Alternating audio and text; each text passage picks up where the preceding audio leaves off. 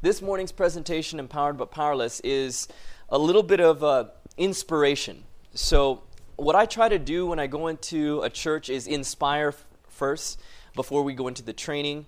And after we inspire them, then that's when, of course, hopefully they're receptive for the training. And these are some of the flyers that we've used. This is actually a flyer that we use. We've done everything. We've done a Bible. We've done Beast. We've done something simple. We've done pretty much anything. This was the latest and greatest. We did this one just a few months ago. This one was called Revealing Revelation, the Dragon, the Beast, and the False Prophet. Let me tell you a little bit of what I found about advertising. When I have advertised and it's been just the cross, it hasn't been as effective as something with a scary beast. Now, we may look at that and like, oh, who would come to that? That's some scary beast. People are searching for answers. And they specifically don't know how to answer questions regarding the book of Daniel and Revelation. And so when we have tried a cross, when we've tried a Bible, we've tried does God exist, we've found that many people are saying, oh wow, just another Bible seminar. But when we concentrate on our doctrines, and we concentrate on what God has given us, and that's the spirit of prophecy, and the end time movements, and eschatology, and what happens in Daniel and Revelation, there's a curiosity factor in the community, and people are receptive, and they come in wanting to know what happens. What is the book of Revelation talking about? Another thing that I found is mailers have not been very effective, at least in many of the series that we've done. What I mean by that is dollar for dollar. Yes, we've spent $10,000 and 3 people came, but we've found that mailers have not been very effective. One of the things that I've done instead is I've done a free iPad giveaway. And what I do is I put all my sermons, materials, and everything on there. You can get an iPad mini for about $300. And I found that if you give one of these away to the person who invites the most people, so you get some, and I tell church members, you can win that too. In fact, I give it to a church member because I find that the best people who come are people who they have invited. And so if a church member brings 7 people, that's better than me getting 20 people from a mailer. They don't know anyone. They don't know anything. But here, you have brought 7 of your friends or 7 of your family members. They already know you. And their likelihood of making a decision and staying in the church are so much higher because they know you. And so what I've done is I've given a free iPad, and that has been effective. Usually I've had people bring 20 people, 15 people, 13 people. So that for me has been very effective. The last series that we did, we were in Hawaii. And I have never had this, but this is fascinating. Guess who won the iPad? It was a Sunday church pastor. He came because one of my Bible workers knocked on his door, on one of his church members' door. She did a Bible study with a church member. The church member loved it, and she said, you need to come to our Wednesday night prayer meeting. She came and did the Wednesday night prayer meeting. And the Sunday pastor said, wow, this is phenomenal. This is amazing. And so she then said, if you like this, you're going to love this. And so she told him about this seminar. Long story short, Pastor Jerry, who I'm still in touch with, who still we keep in touch with, he invited me to preach Sunday morning at his church. And I preached on Sunday morning. And he then told everyone, he said, I am going to bus any church member who wants to go. And he had free transportation to all his church members to come to an Adventist church and to learn Adventist truths. He sat through the State of the Dead, Sabbath, everything. On the decision cards, he said yes to many of these things. And so his name's Pastor Jerry. In August, Candace and I go back there, and we already have an invitation to preach at his church again. So if you remember Pastor Jerry, he's someone who I have the utmost respect for. A typical first night presentation, what I've done is something to Does God Exist? And the last one I called it, of course, everyone is into the whole comic book series, and Superman and Spider-Man and all of this stuff is making a run. And so my opening night message was superhero or super hoax.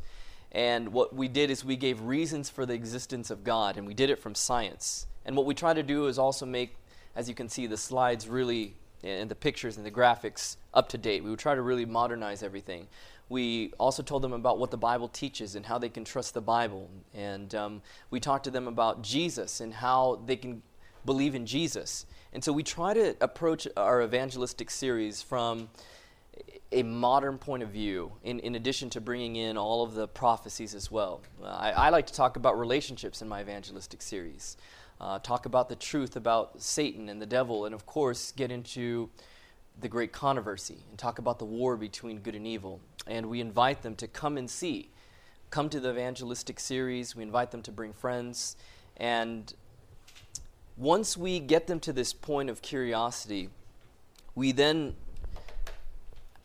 go through and say, in order for us to be successful in evangelism, the one important element, of course, is faith. And what I tell the church members is, if we don't believe that this is going to happen, it's not going to happen. And so I start off with how to neuter the power of God. And so this is what we're going to start with today. Let's go in our Bibles to Matthew 10, verse 1. How to neuter the power of God. Matthew chapter 10, verse 1, as we continue on in this message, empowered but powerless. Matthew chapter 10, verse 1.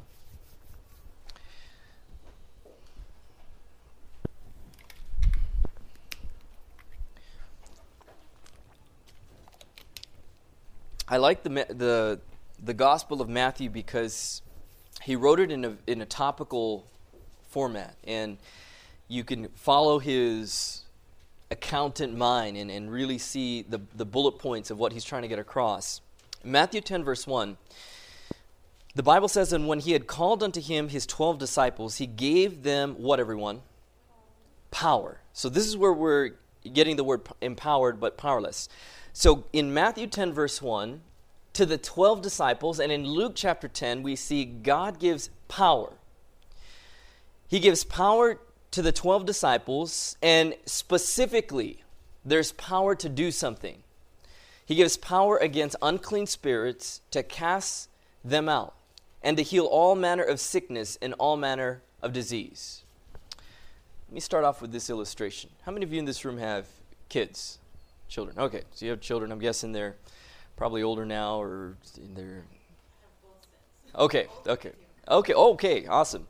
I remember when I was 15 and a half, 16, and I just got my driver's license. And my mom would give me the keys to the car.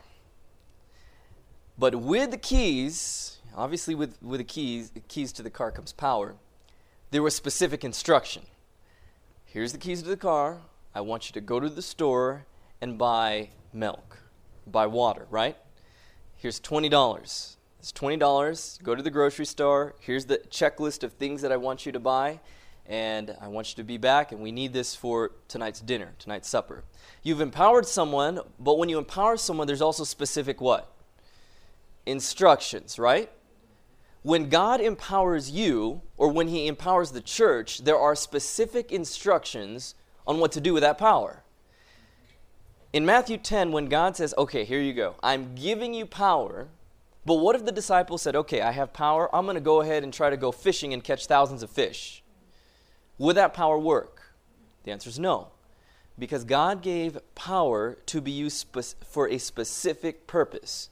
And in Matthew chapter 10, verse 1, he empowers his disciples to cast out unclean spirits, to heal manner of sickness and all manner of disease. Now, God has given them specific power, and we know what happens. They come back happy, right? Do you guys remember the story? They come back and they say, wow, even the demons are subject to us. We've never had this before. Now, I want you to see this. Matthew chapter 17. Matthew chapter 17 in verse 14 through 20 is probably one of the most embarrassing moments in Jesus' ministry. Matthew chapter 17. Now, God has given them power to do what again? You guys remember? Cast demons, right? And to heal. That's the specific power that they have been given.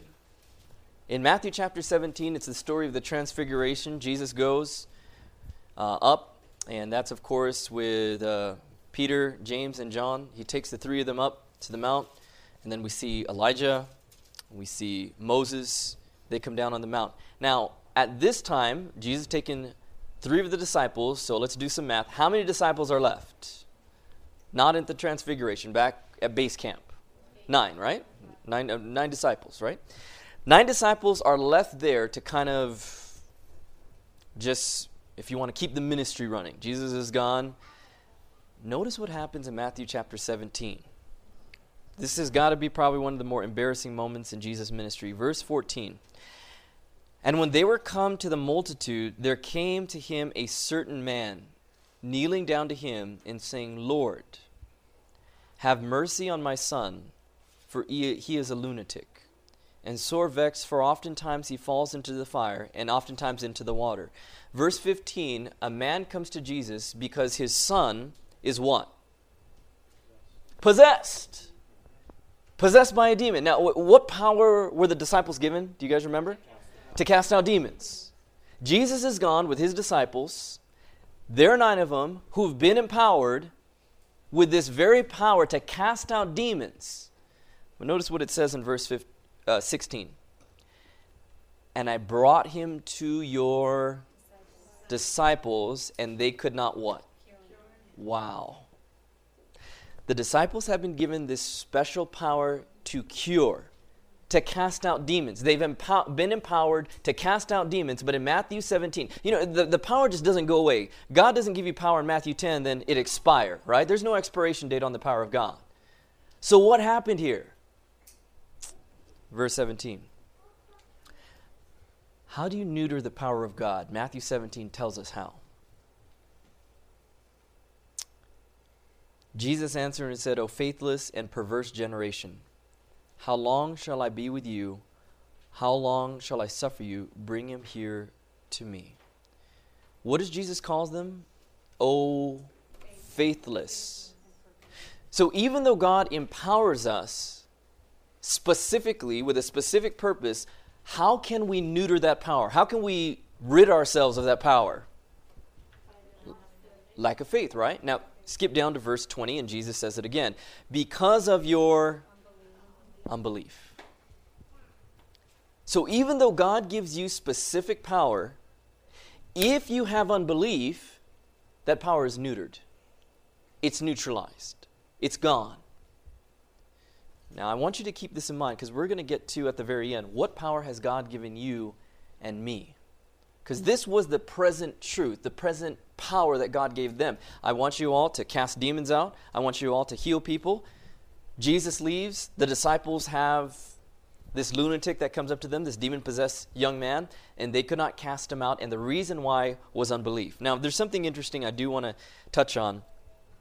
Jesus says to them in verse 20, because of your unbelief, for verily I say unto you, if you have faith as a grain of mustard seed, you shall say unto this mountain, remove hence to yonder place, and it shall be removed, and nothing shall be impossible unto you. That has always plagued me about this whole having faith like a mustard seed, and you can move mountains. I'll give you a little bit of background about myself. I have a construction background. I was a project manager. And when we would build homes, the most important part of building a home is what? Foundations, right? Concrete slabs, the foundation. Does anyone know what can move that foundation? Right there. A tree root. Have any of you ever had a driveway and it's popped up? Do you remember, has that ever happened? And you've wondered, what happened to my concrete slab? And it's popped up. And what has happened is a tree branch, you had a small tree, and the branches underneath has pushed the concrete up. When Jesus says, have faith like a grain of a mustard seed, and I love doing this. I didn't have a chance to do this, but on Amazon.com you can buy actually a bunch of mustard seed. It's actually pretty cool. And when what I would do is sometimes I'd pour it out to people who'd attend some of my seminars. And when you hold this thing, I mean, this thing is tiny. I mean, this thing is just, you can't believe what it could actually become. And I show a picture of what a mustard tree really is, how big and how grand it is. But when Jesus says, have faith as a mustard, if you have faith like the seed of a mustard, if you have faith like a mustard seed, if you don't plant that mustard seed, it will never grow to be that mustard tree. And if you don't exercise your faith, you will never grow. What I realize about that parable or that phrase when Jesus said, if you have faith like the grain of a mustard seed, he wants you to plant it and he wants your faith to grow. And if your faith is not growing, it's dying. If you're not going forward in your Christian walk, you're dying. And when your faith grows, it becomes like a tree. You know, a tree, if placed properly, can actually move a mountain, can move a hill. Its roots can take hold and it can actually shift things. It can move it. And what I realized what Jesus was saying is your faith must grow like that mustard seed, and if it is planted and if it grows, you can do the impossible. You can move concrete. You can move mountains. But if we never plant our faith, if we never exercise our faith, if we never allow it to grow, we can't do anything. The other thing about faith is this. Hebrews 11 verse 1 says, faith is a substance of things hoped for, the evidence of things not seen, right? Maybe for you today, faith was you coming to this conference. I've never been to a conference like this. I don't know what it's going to be like. I'm a new Adventist, etc. For some people, it's faith. For some other people, faith for them for the first time is knocking on that door and experiencing rejection. That's faith.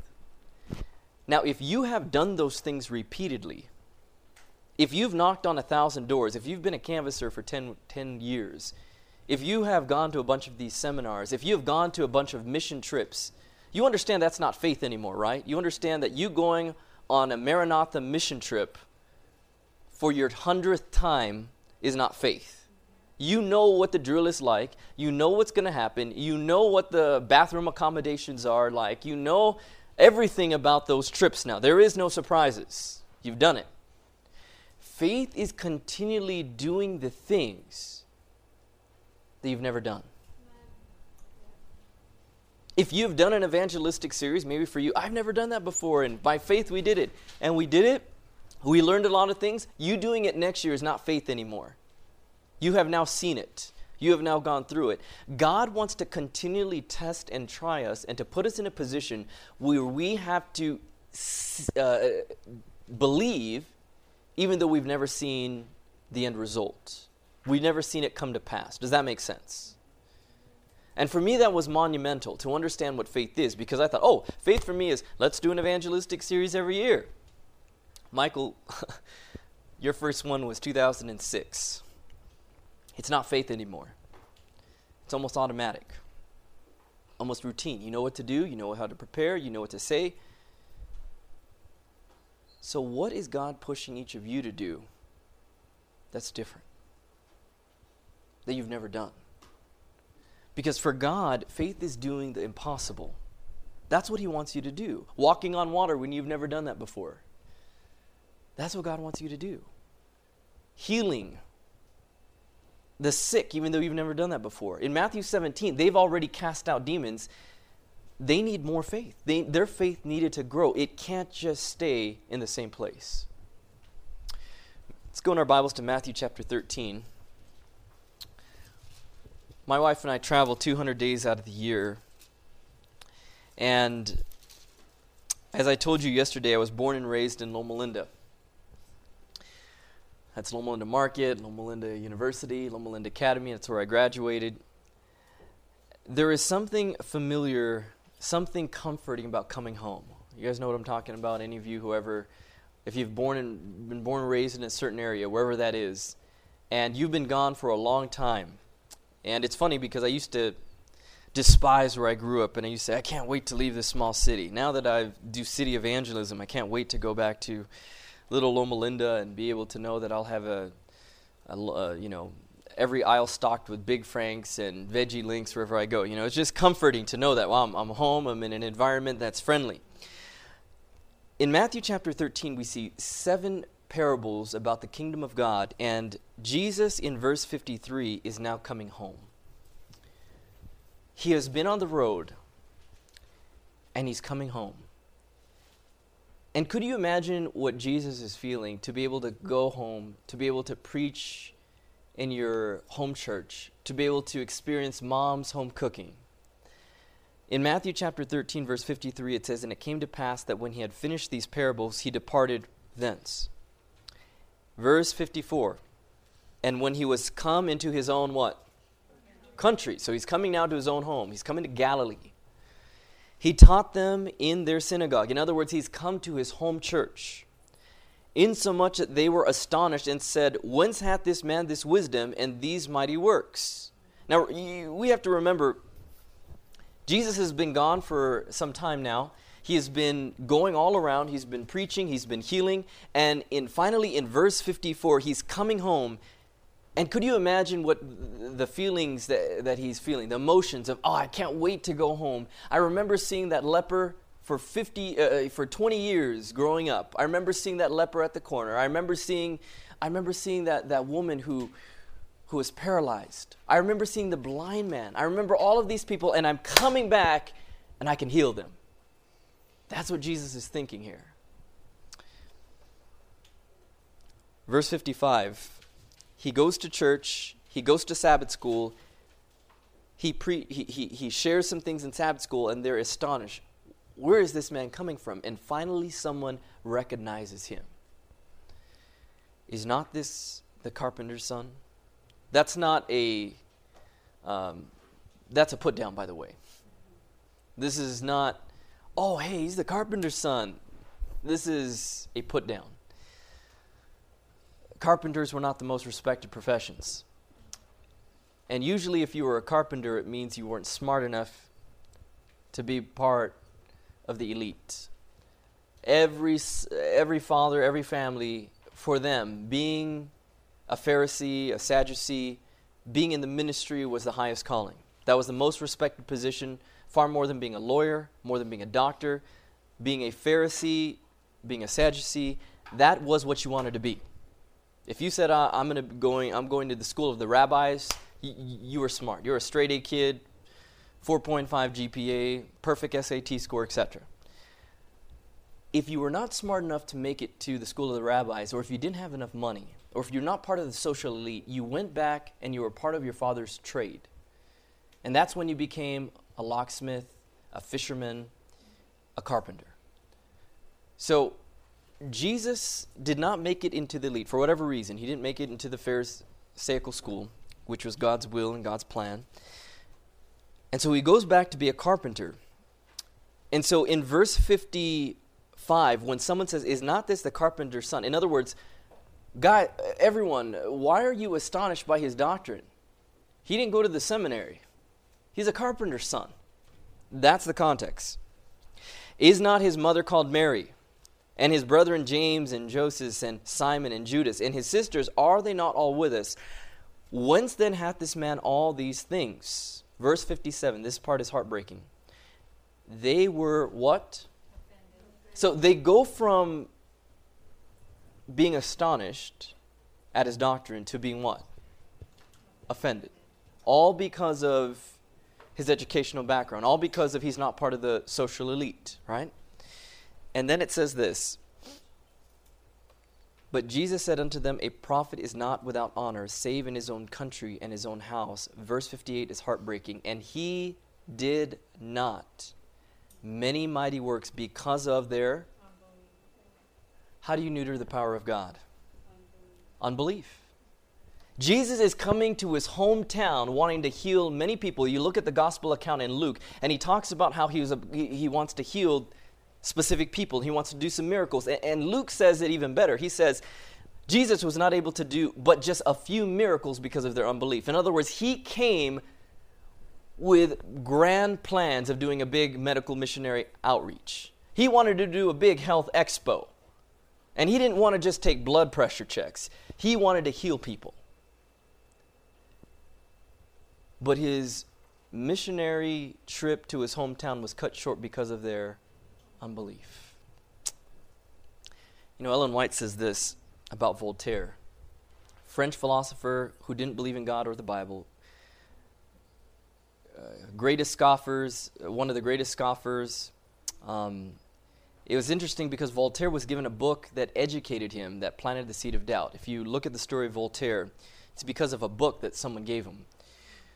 When Voltaire was 5 years old, he committed to memory an infidel poem. And the pernicious influence was never effaced from his mind. He became one of Satan's most successful agents to lead men away from God. Thousands will rise up in judgment and charge the ruin of their souls upon the infidel. Infidel is unbeliever, Voltaire.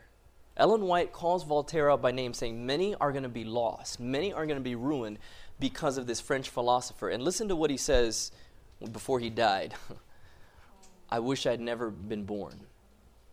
If you don't believe in God, if you don't have faith in Him, at the end of the day, when you are at your deathbed, what hope do you have to look for? You have nothing. And we see what he did, the greatest thing he did against the cause of God was plant seeds of unbelief, of doubt in many people's minds. Let's go in our Bibles now to Hebrews chapter 3 as we continue on with this idea, with this thought of unbelief. Hebrews chapter 3 and verse 12.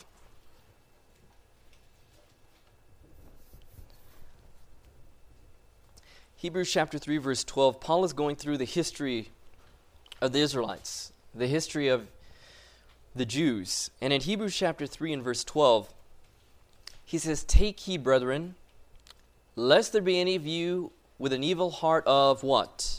Unbelief. Again, Paul is reminding us, warning us against unbelief. He goes on to say, or an evil heart of unbelief in departing from the living God. And then we see verse 19. Why did the children not enter the promised land the first time? Why is it in the very beginning? We know what happened. God quickly got rid of all the Egyptians. All it took was one miracle at the Red Sea. Their enemies are gone. God had it in His plan for them to go from Egypt to Canaan within 40 days. Very quickly. You look at the path, you look at the route, 40 days was His plan. But of course we know the story. They ended up taking over 40 years. Why is it that they took 40 years instead of 40 days? Verse 19 says, so we see that they could not enter in because of what, everyone? Unbelief. How to neuter the power of God? Unbelief. I don't know about you, but I'm sick and tired of this world. It broke my heart going to Africa. I went to Zimbabwe, was preaching an evangelistic series there. 50% of the kids 5 years and younger has the HIV virus or AIDS. Do you think God is waiting for another innocent child to be infected with AIDS?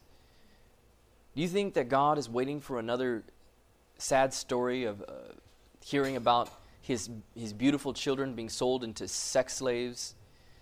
Do you think God wants to hear another story of the evening news about an horrific murder scene that happened at another college campus or elementary? God doesn't want to see any of these things anymore. The reason why you and I are still here is because of unbelief. Why are we so powerless? Let's go in our Bibles to Exodus chapter 9, verse 13. Exodus chapter 9, verse 13. We have God's original church that He set up. His children of Israel, the original congregation where God dwelt with them. We know that the first time that He had a sanctuary, in Exodus 25, let them make a sanctuary so I can dwell with them. In Exodus chapter 9, verse 13 through 16, I love seeing this because the way that God works is He works using men as His force. He uses them as, I love what it says in 2 Corinthians chapter 4, that we are earthen vessels. We're clay pots. God uses us earthen vessels, and He uses us to witness to others. And the reason why I believe that God does this is because evangelism is salvific towards us. The people who are saving souls are the people who are being saved and sanctified. Exodus chapter 9, verse 13. God could have easily changed Pharaoh's heart without Moses.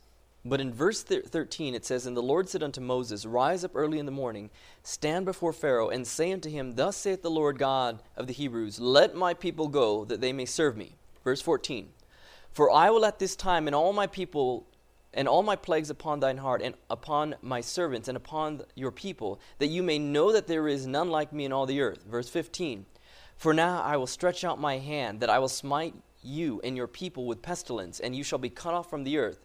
And finally, verse 16, And in this very deed, for this cause, have I raised you up. So God has raised Moses up for this very mission, to show in thee what? My power. I submit to you today that the reason why God has called you to do evangelism is He wants to do exactly that. He wants to show in you His power. In other words, God will not baptize 5,000 people, 20,000 people without you. Just like God didn't do the plagues, even though He could have, without Moses. God could have easily said, okay, I'm going to start working, and there are going to be 10 plagues, and after the 10 plagues, Pharaoh's going to be fed up and going to say, okay, I'm going to let the Israelites go. That's not how it worked. God calls Moses, and Moses gave a plethora of excuses. You remember all the excuses? I'm not good enough. I don't have a good tongue. Why are you calling me? I've been out of the mission for many years. I've been in this wilderness. Moses has every excuse you could think of, and God meets every single objection, and He says to Moses, I want you to go. Why? Exodus 9 verse 16, it says, I want to show in thee my power. So God's purpose is He wants to manifest His power through you. And if you think about it, that's a high and holy privilege. That God is not going to show His power without you. He needs you in that sense. In order for Him to show His power, He uses human agencies to show His power. Go in your Bibles to Acts chapter 1, verses 1 through 4. And we have to wrap this session up real soon. Acts chapter 1, 1 through 4. So here we see the first church in Exodus, the very first group of people, His first congregation where He has a sanctuary. Then we see the apostolic church in Acts chapter 1, right before Jesus leaves. In Acts chapter 1, we see this theme again. Let's go ahead and start in verse 1. The former treatise have I made, O Theophilus, of all that Jesus began to both do and teach. Verse 2, unto the day in which He was taken up. After that, He, through the Holy Ghost, had given commandments unto the apostles whom He had chosen. So God gave what before He left? He gave commandments. He gave specific instructions.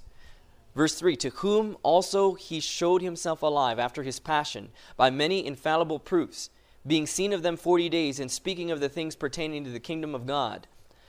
Finally, verse 4, and being assembled together with them, commanded them that they should not depart from Jerusalem, but wait for the promise of the Father, which saith He, you have heard of me. For John truly baptized with water, but you shall be baptized with what, everyone? So God says to the apostolic church, wait for me and I will give you a very specific power. I'm going to give you the power of the Holy Spirit, right? He also gives them commands. Now, you of course know this very well. If you are not going to see someone again, the last words you share with them are very important. You look at someone on their deathbed. The very last words that they say to their loved ones, to their daughter, to their son, to their wife, are very important. It's not just, hey dude, how's it going, right? It's very important words. If your son is about to leave for college, your daughter's about to leave for college, and it's that goodbye, the last words you share are important words.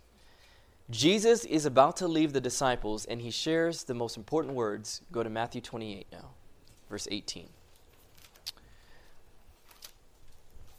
Matthew chapter 28, verse 18, and this is now our concluding thought. So if you remember Matthew 10, verse 1, Jesus gave the disciples power. Do you remember that? And with that power, there's a specific purpose. What was that purpose for? Cast out demons and to heal, right? Matthew chapter 28, you see this again. Verse 18. Jesus came and spoke unto them, saying this. What is the next word, everyone? It doesn't say some. It doesn't say a little.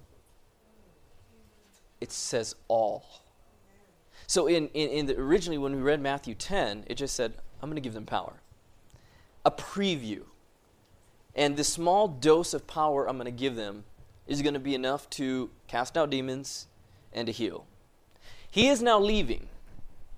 And he says, before I leave, I'm going to give you a set of commandments, and I'm going to give you the greatest power, the Holy Spirit. And then he says, all. All what? All power. All power. Now think about that. That same power that spoke the world into existence. That same power that was able to create something out of nothing. God is saying all of that power. What's he going to do with it? Let's keep reading. All power, now this is powerful. All power is given unto me in heaven and in earth. So all the power that you can think of, in earth, in heaven, everywhere, every single power, every ounce that we have, I am giving to you. Now remember what we talked about. When you give someone power, you also give them what? Instructions. In other words, the power that I'm giving you must be used for a specific purpose, right? It has to be used for a specific purpose. So God is saying here, I'm going to give you all the power on earth and in heaven, but it must be used for a specific purpose. What is it to be used for? Verse 19. Go ye therefore, and do what? It doesn't say to build a bunch of Adventist academies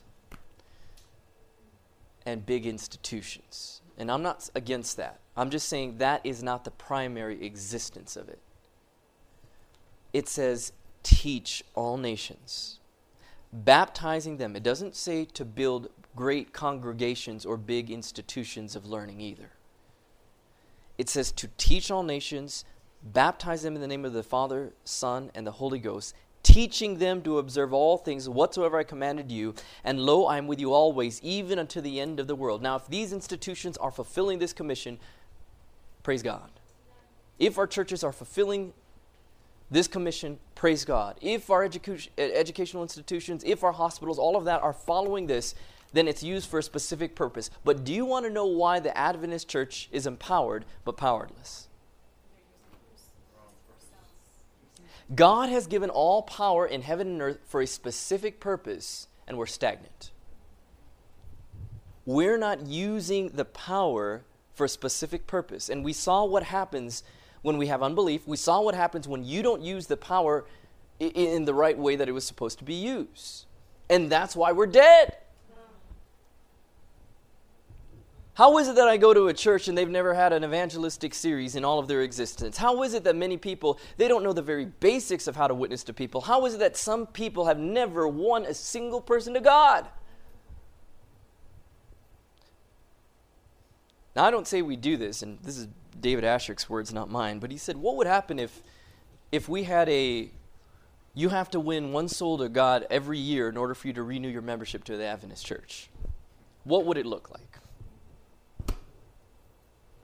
I'm not seeing Matthew 28, 18 through 20 as optional. I'm seeing it as a requirement.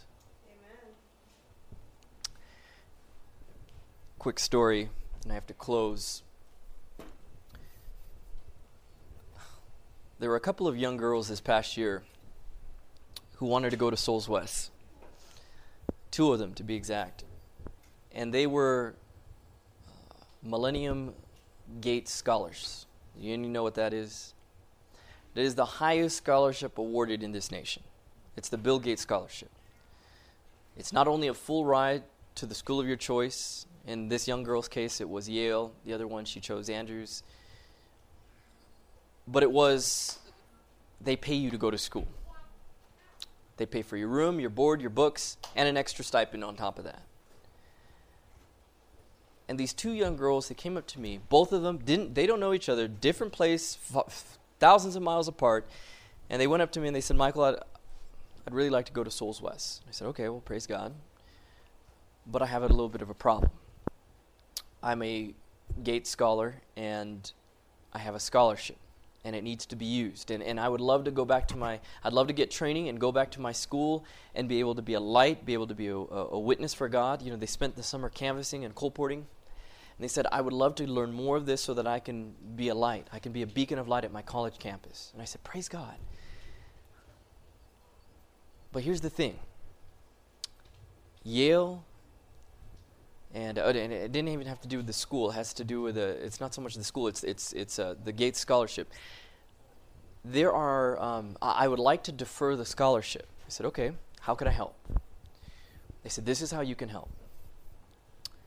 We have seen that our Mormons, our Mormon classmates, our Mormon friends, they have deferred their scholarship for 2 years because it's mandatory that they have to serve. At 18 years old, I don't know if you guys know this or not, it's mandatory. If you are a young man at 18 years old, doesn't matter who you are, doesn't matter if you are the president's kid, doesn't matter if you are, who's the last presidential candidate? Romney's kid. It doesn't matter. If you're a Mormon, you are Mitt Romney's kid, you're a Mormon, you're 18, you have to go for 2 years and serve in Timbuktu. If you're a girl, 20 years old, or 19. These two girls came up to me and they said, if you can show, if you can prove, if you can write a letter that evangelism, a life of witnessing, that this missionary experience, that it's mandatory, it's mandated by the Adventist Church, if you can show that, I can get my scholarships deferred. I called up the union, I called the vice president of the Pacific Union Conference, and we both tried our best to construct a letter. And the best we could come up with was, according to our 28 fundamentals, we should live a lifestyle of active witnessing. And because of that, it would help the young ladies to go to a 2-year institution to help them. That's all I could do. That was the most I could do without lying. And it got rejected. I was so upset. Here we are, called by God to live a lifestyle of evangelism. And what are we doing? Going to a nice college, getting a good job, buying a house, getting married. In closing, there's a book I want you to read if you have a chance. It's called Radical. It has really changed my viewpoint. This book is called Taking Back Your Faith from the American Dream by David Platt. David Platt was asked to lead one of the biggest Sunday churches in Alabama, in the South. And as he was about to lead this 10,000-member megachurch, he said, where in the Bible is that? And he said, we desperately need to explore how much of our understanding of the gospel is American and how much is biblical. He goes on to say, my biggest fear even now is that I will hear Jesus' words and walk away, content to settle for less than radical obedience to him.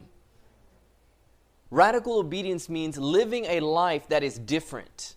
A life that is not status quo. A life that is not the American dream. The American dream is so at odds with the lifestyle of what God says, take up your cross and follow me.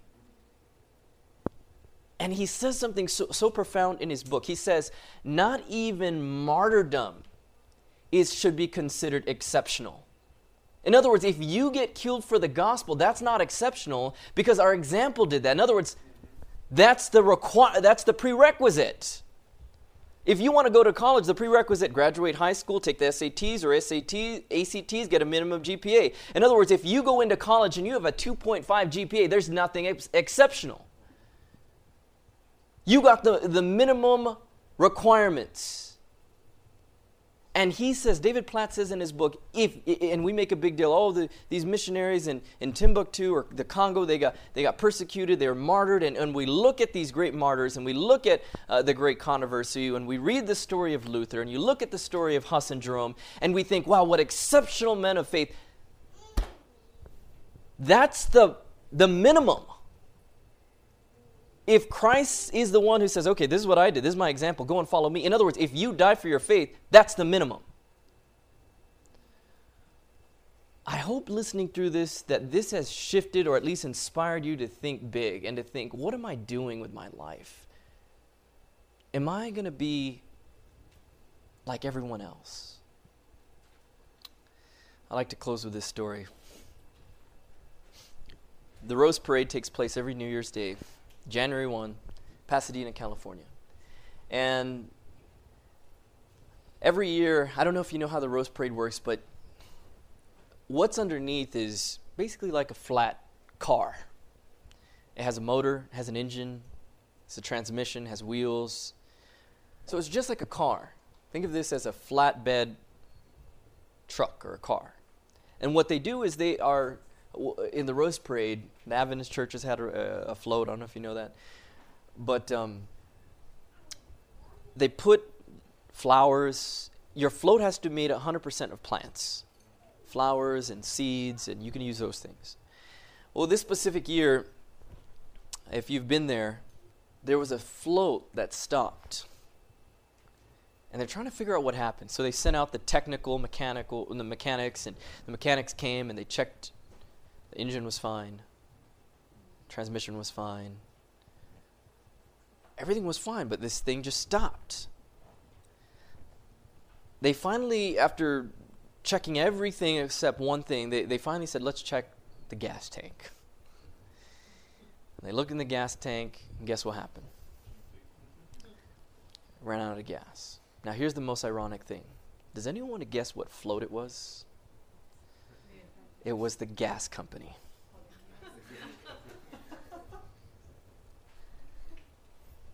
You have all the gas in the world, but you ran out of gas. And I feel like that's us at times. God has given us all power, but we're running on empty. We are not using the power that God has given us to be a light. My appeal for you as we close is that you will live a lifestyle of evangelism. That we will understand that it is mandatory, it's a commandment, and it saves our souls in the process. Let's go ahead and pray. Father in heaven, we thank you for what we're able to learn this morning. I thank you for the attentive audience that I had. I thank you, Father, that you were able to draw our attention to you. And as we listen and we sit through this presentation, I pray that we would not neuter the power of the gospel. That we would not make the same mistake that the children of Israel did, where it says they entered not because of unbelief. Here we are at the cusp of eternity. We're at the very edges of the Jordan River. And Lord, forgive us for our Laodicean laziness. Forgive us for being lukewarm. Forgive us for making evangelism as an afternoon activity and not a lifestyle. My hope and prayer is that we can collectively as a group leave this place with motivation, with courage, with training, and most importantly, with anointing of your Holy Spirit to do great things for you. I pray that someone in this room changes the course of history so that you can come. Pray this in the name of Jesus. Amen. This media was brought to you by Audioverse, a website dedicated to spreading God's Word through free sermon audio and much more. If you would like to know more about Audioverse, or if you would like to listen to more sermons, please visit www.audioverse.org.